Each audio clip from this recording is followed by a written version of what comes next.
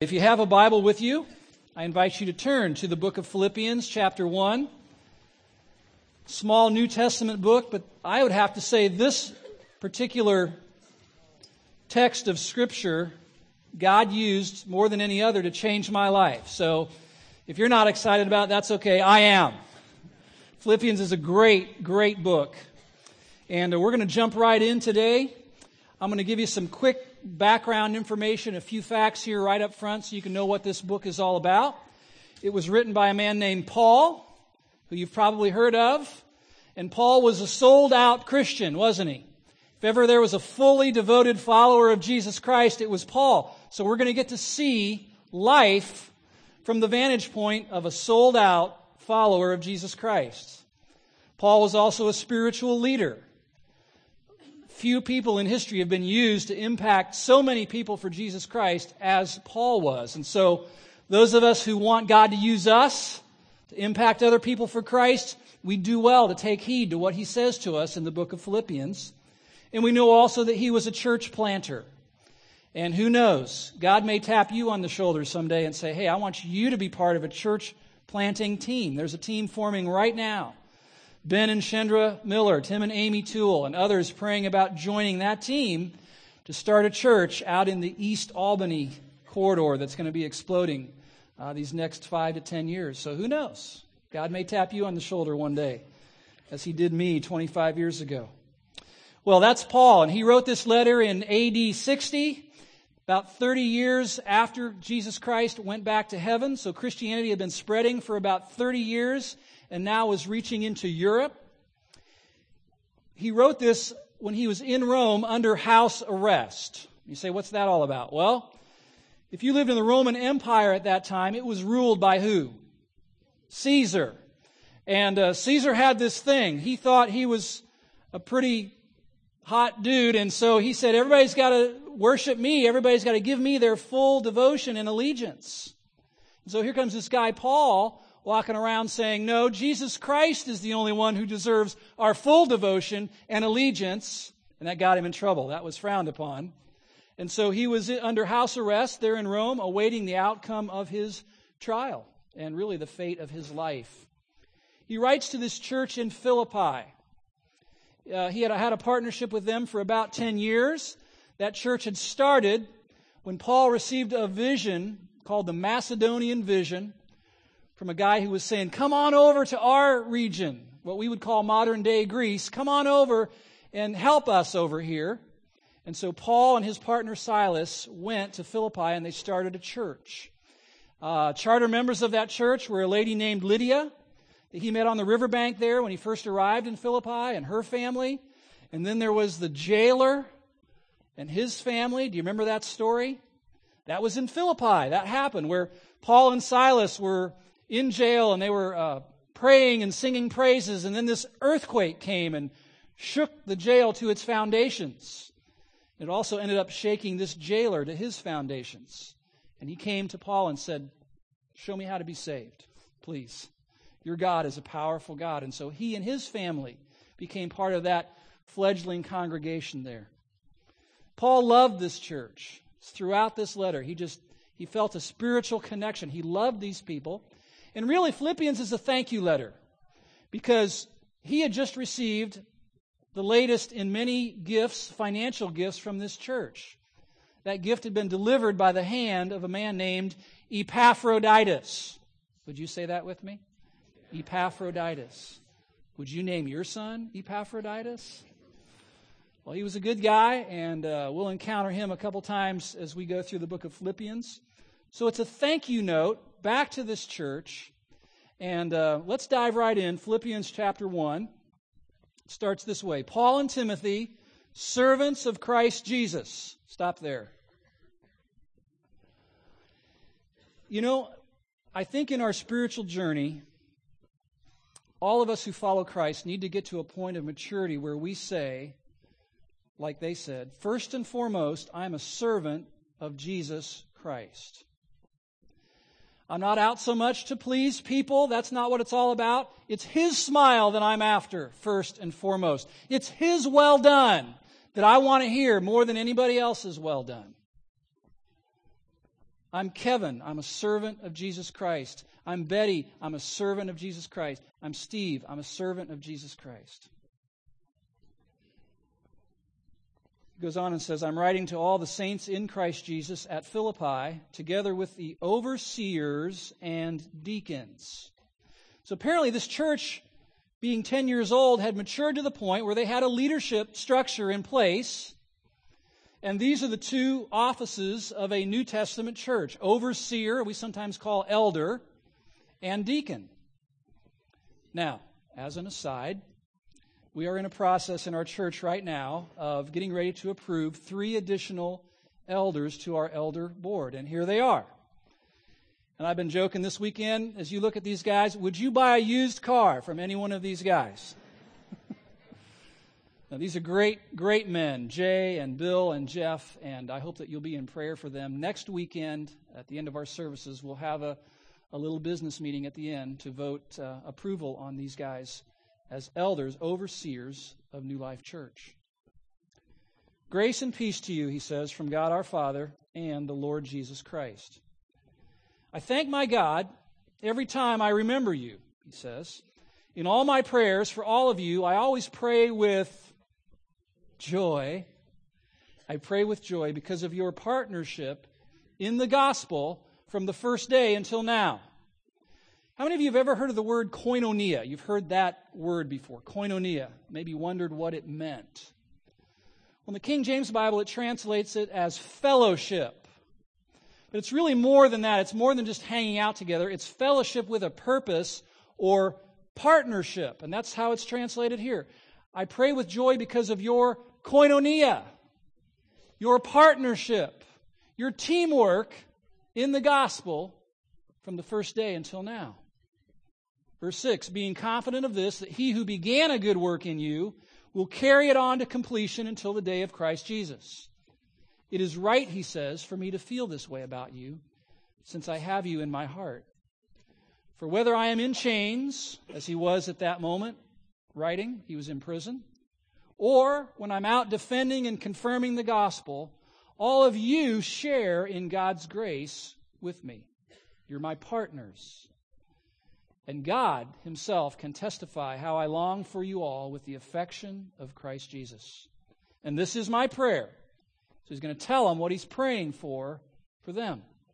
That your love may abound more and more in knowledge and depth of insight, so that you may be able to discern what is best, may be pure and blameless until the day of Christ. What day is that? The day of his return, right? That we just sang about a few moments ago, when he's coming back. Filled with the fruit of righteousness that comes through Jesus Christ to the glory and praise of God. Now, what we see in the opening verses of this letter is a man who is greatly enjoying this partnership, 10 years, that he's had with this church at Philippi. And he wants to do everything he can to strengthen that partnership so that it'll last into the future and continue to bring joy to both he and to the Philippians. Throughout this book, we're going to see all kinds of different sources of joy that God wants to use to fill the hearts of his people. But today we're going to talk about the joy of teamwork, the joy of partnership.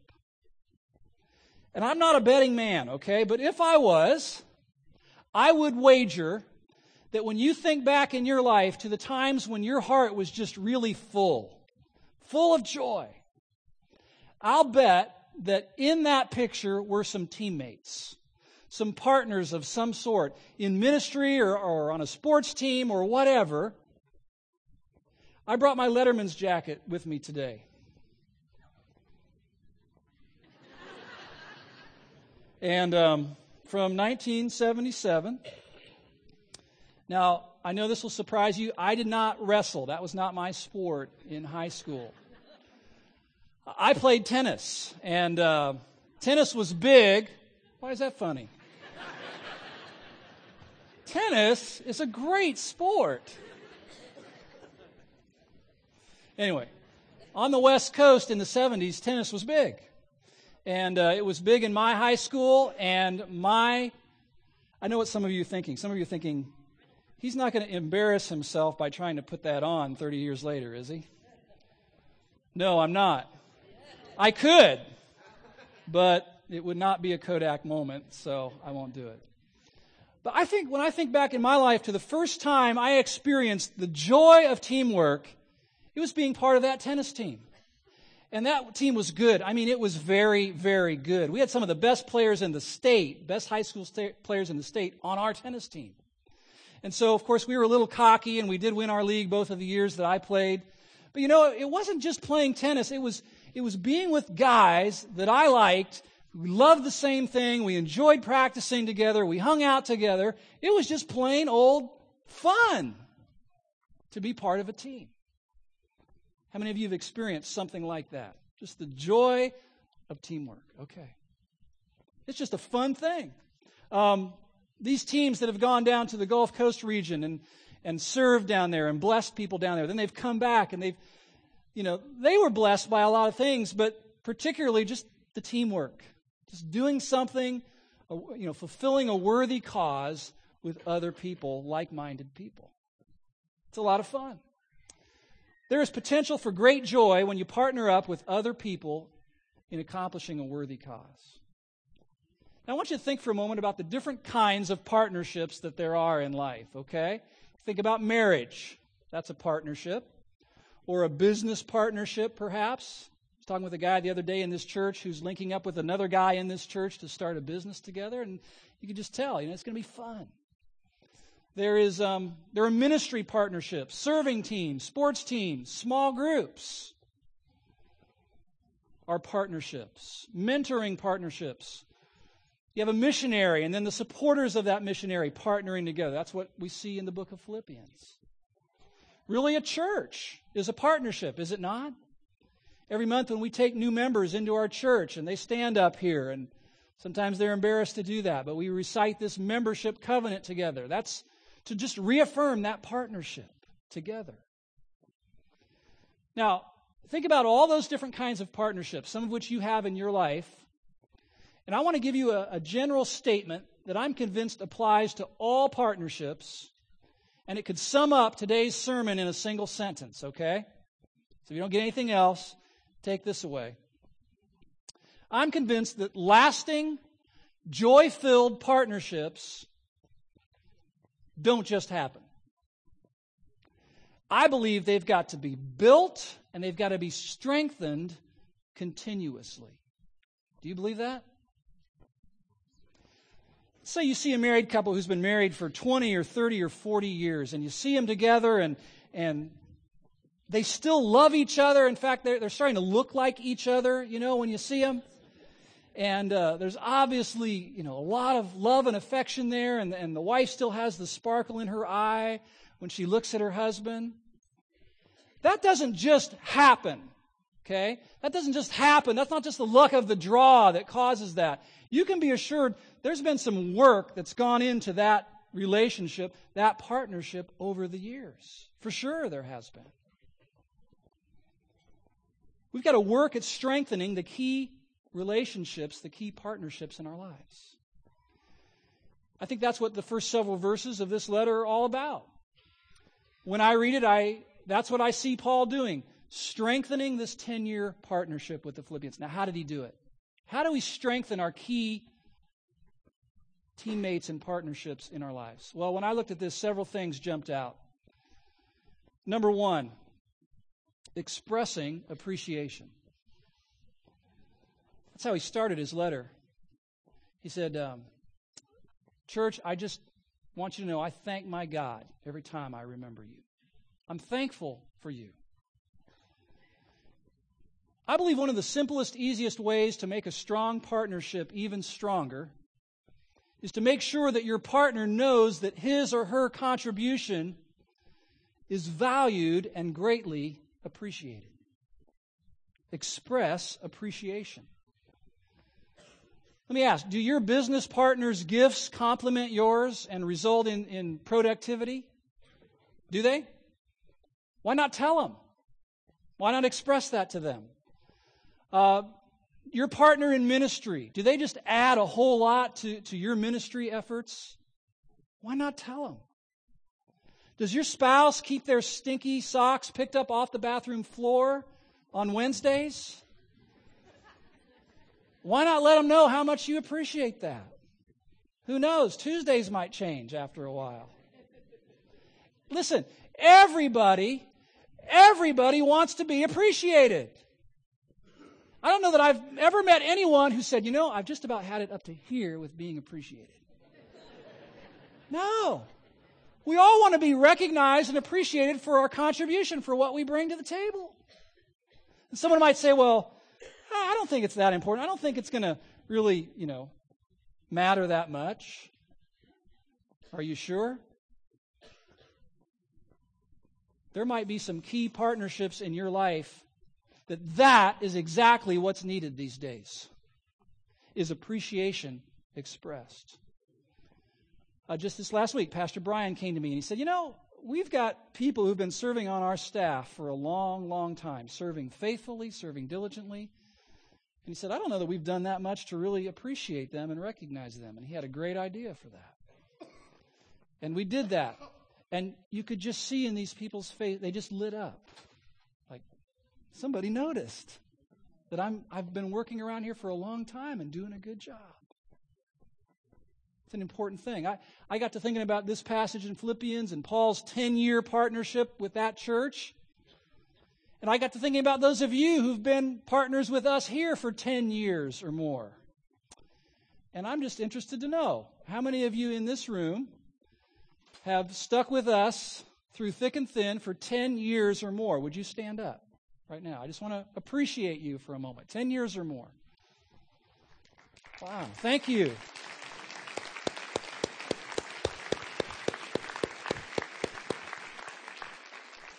"20 years. Thank you, guys. This church would not be what it is today without you and your faithfulness over the long term. Expressing appreciation. Paul said thank you. It's a simple thing, makes a big difference. All right? Second one, there's a second way to follow Paul's example to strengthen partnerships, and that's to embrace mission. Would you say that with me? Embrace mission. It's interesting. Paul says, Philippians, I pray with joy because of your partnership in the gospel. One of the things that strengthens a partnership the most is when teammates begin to get really clear on what the mission is that they're trying to accomplish, and they commit themselves to accomplishing that mission together.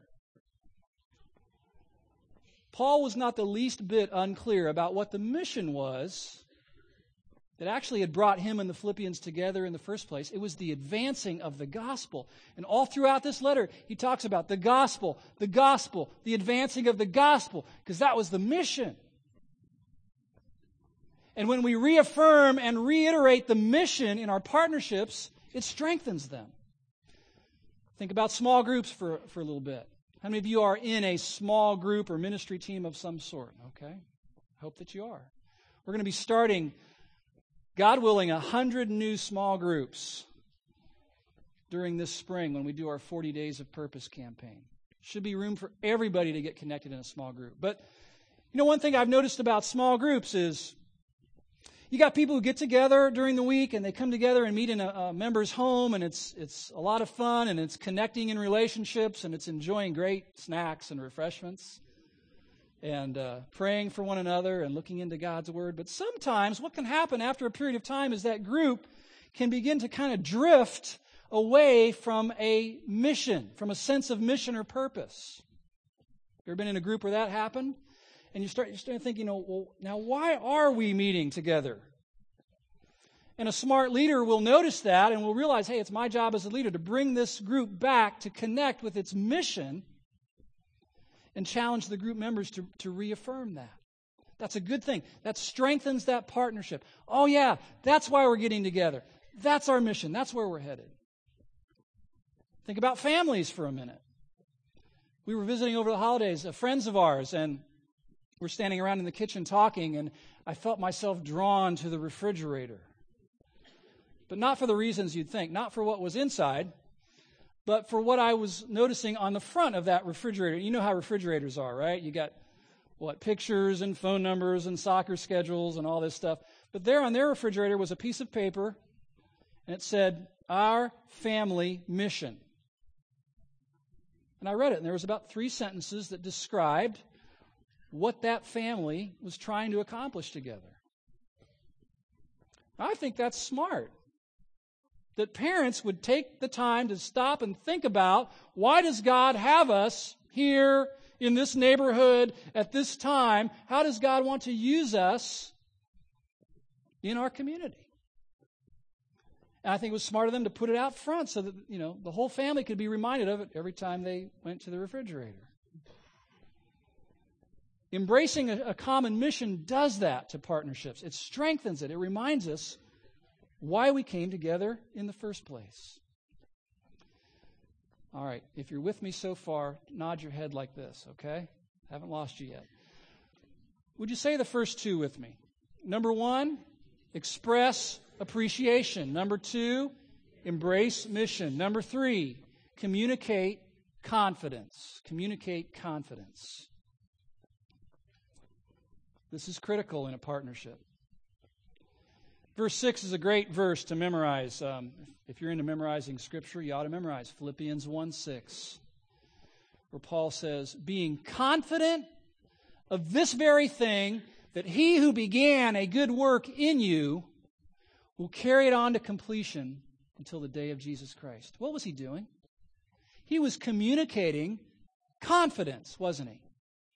Confidence in God, but also confidence in those people. Tell me if this is true. When you're in a partnership with someone, in a marriage or a business partnership or on a ministry team serving together, one of the quickest ways to undermine that partnership is to communicate a lack of confidence, a lack of trust. Isn't that true? I mean, once trust is breached in a partnership, you can forget about accomplishing that mission together. That's not job 1. Job 1 is repairing the relationship, the breach in trust that has occurred in the partnership. Then maybe you can think about working on accomplishing the mission together. A partnership can rarely survive a vote of no confidence. And so I love what Paul does. He says, Philippians, I am just so confident in God. I'm confident in you. And that strengthened that partnership. Number 4. This one's a little scary for some. We think of Paul as a man's man, don't we? Listen to how he strengthened this partnership on this point. He shared feelings. Do you think of Paul as a touchy-feely kind of a guy? I don't really, but some of the phrases he says in this letter, he says, "I have you in my heart." Later he says, "I long for you all." Verse 8, "I long for you all with the affection of Jesus Christ." And that word affection in the original means a deep longing, an ache.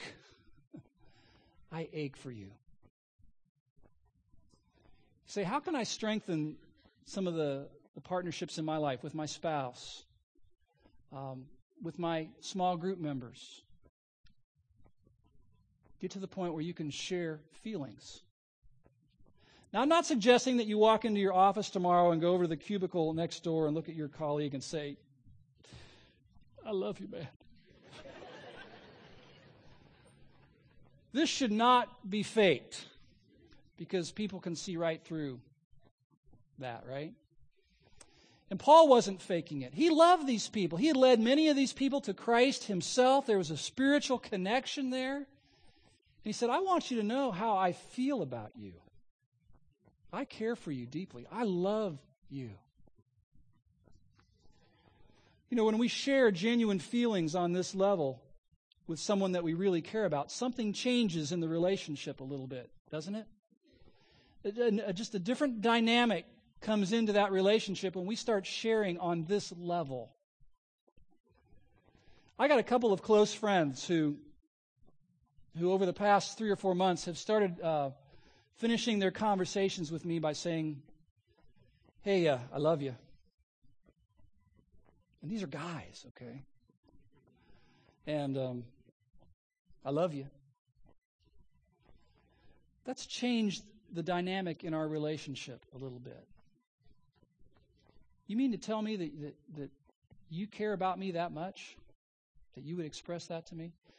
Now, some of you, this comes naturally to you. You're wired this way, sharing your feelings, unburdening your heart. You do that all the time, and so I talk about sharing feelings, and it's like, yeah, I do that. Others of you, sharing your feelings like this is equivalent to standing buck naked in front of someone. Feeling totally vulnerable. And you're thinking, no way.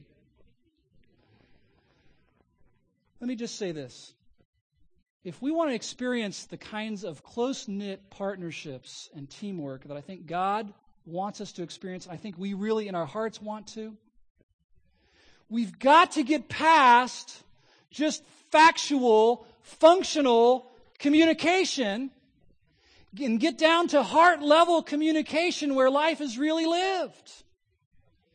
Think about those of you who are married with your spouses. It can't just be all about, who's picking up Junior at 4 and where's soccer practice tonight and what are we having for dinner and all that. That's just functional communication, and it's needed, it's important, but it's got to get beneath that. Or you'll be missing out on a whole dynamic of relationships that God has for us. Paul said, I long for you. I have affection for you. I love you. And it strengthened that partnership.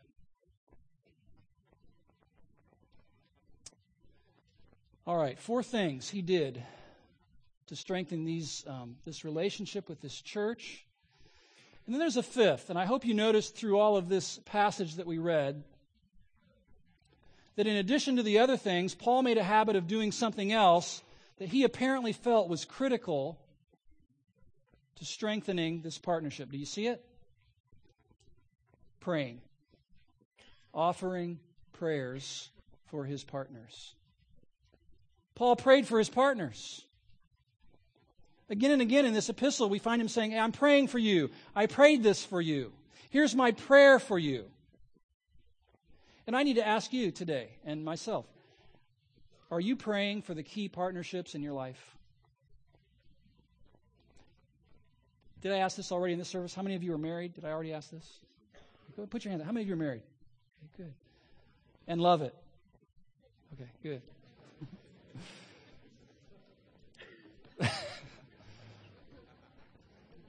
Do you pray for your spouse? Do you pray for your spouse? Do you? Some of you are like, yeah, a lot. They need a lot of... Do you pray for your small group members? Do you pray for your small group leader? Do you pray for your business associates? This is kind of a mysterious, supernatural thing, but when we pray for people, God puts them in our heart. Let me do an aside here for a minute. I want to talk to those of you in this room whose primary ministry in this church is not teaching or serving, but it's praying. And most of you know who you are. I know who some of you are. But I want you to know that there is an extremely valuable ministry that God has put in the heart of certain people in this room, and it's praying. That's what you gravitate towards. You go through your day and you see a situation or a situation confronts you, and your first instinct is to talk to God about it, to lift someone else up in prayer to God. You could go through a day and you might find that you've prayed for 5 or 10 or 15 or 20 people that day. That's your ministry. The Bible calls you an intercessor. You're interceding in prayer for other people. And God's been telling me the last few months that in this church, I need to do something to rally the intercessors together. And so I figured it was about time I did something about that. And if you're a true intercessor, you don't want the spotlight. And I wouldn't put you in the spotlight. But I'd like to know who you are, because I'd like to meet together with those of you who are intercessors in our church. Why? So you can pray for me. And so we can talk about how to best pray for our church. Because you are the undergirding, the strengthening force undergirding the ministry of this church. And so when we finish up in a few minutes and I have you fill out those cards, I'm going to have you put something on there that'll let me know that you're an intercessor in this church. We strengthen our key partnerships by praying for our partners. You know, sometimes it's not that we can't pray for our partners, it's that we don't know what to pray for. You ever find yourself in that circumstance? Not sure what to pray for, my spouse or this person or that person. I'm thankful that Paul, in this letter, wrote out exactly what he was praying for his partners. It's verses 9 through 11. I want to give them to you real quick.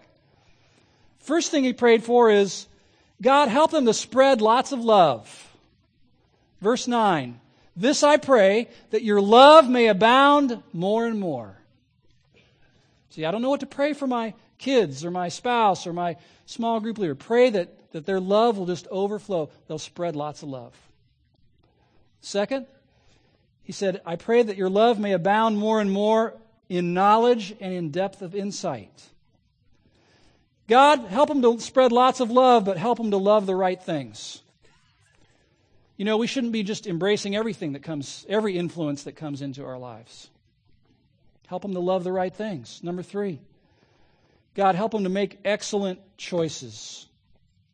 It says, he says, I pray that you will be able to discern what is best. The King James says, approve the things that are excellent. Not just good, but excellent. It seems like more and more these days, one of our kids will come up to us and say, hey, Mom, Dad, everybody at school is going to see this movie. When are we going to go see it? And we go, well, we got to check this out. You know, go to the internet and look it up and read about what it's all about. And it seems like more often than not, these days we're saying, well, we're not sure that that's best. We're not sure that that's the best choice, given some of the images and scenes that are in that movie.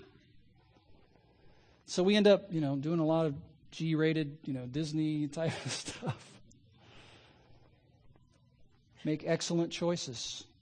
Paul says that's something you can pray for your partners, that God will help them to make excellent choices. And then to develop strong character, pure and blameless till the day of Christ, and then to live to glorify God, filled with the fruit of righteousness to the glory and praise of God. I want to live to glorify God, don't you? And if someone really cares about you, that's what they want for you. They want that your life would be for His glory. And they're probably praying that for you. And let me just say a couple quick things that I've learned about praying for people, and then we'll be done. I found that I can't pray for someone if I'm mad at them. Well, I can pray, God, break the teeth of the wicked, those kinds of prayers. But I don't know if that's really righteous. I find I have to deal with the anger first, deal with the relationship first, surface those things, then I'll be able to pray for them. I found I can't pray for someone else's success if I'm envious of them. And that's a test, really. If you can't pray that someone else will prosper and succeed and advance, if you can't do that, that's an indicator there's something in here that needs to be addressed. A spirit of rivalry or competition or something. I've found that. I got to let God deal with my own heart first.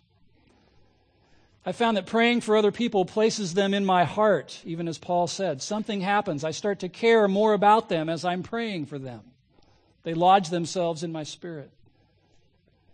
I found that praying for someone from a pure heart releases God's activity in their life at a new level. And I found that praying for my partners strengthens those partnerships in a special, supernatural sort of way. Not sure how to pray for your spouse, your pastor, your kids? Start here. Start with scriptural prayers. You can't go wrong praying God's Word. Let's bow our heads together as we finish this morning. As you think about the joy of partnerships, I wanted to ask you, how many of you right now would lift your hands and say, I'm in a partnership right now that brings me great joy. It just brings me great joy. Maybe it's my marriage or my small group or my ministry. Praise God. You can put your hands down. Just take a moment and thank God for that, would you? Just thank God for the joy of partnership, the joy of being linked up with someone. It's a wonderful thing. Who would lift their hand and say, as we've been talking about this morning, there are some key partnerships in my life that need some help, that need some strengthening. Anybody like that? Raise your hand. I'm thinking of this person or that person. And okay, many of you. And how many of you would say, the Holy Spirit prompted me this morning about something I need to do to strengthen that partnership? Would you lift your hands? There's something I need to do to strengthen that partnership. Put your hands up. Okay. You can put your hands down. How many of you would say, I need God as my teammate? I need God in my life as my partner, and I'm realizing that this morning in a new way. Would you lift your hands up? Amen. Amen. He's there. He's there. Well, as the team comes and we're going to worship with one more song, I'm going to ask you to take the back side of your outline there. There's a blank space towards the bottom. And as we worship, just take a moment and write down on that sheet what the Holy Spirit is prompting you to do to strengthen that partnership. It helps us sometimes if we write it out and see it, and then ask God to give you the strength to do it.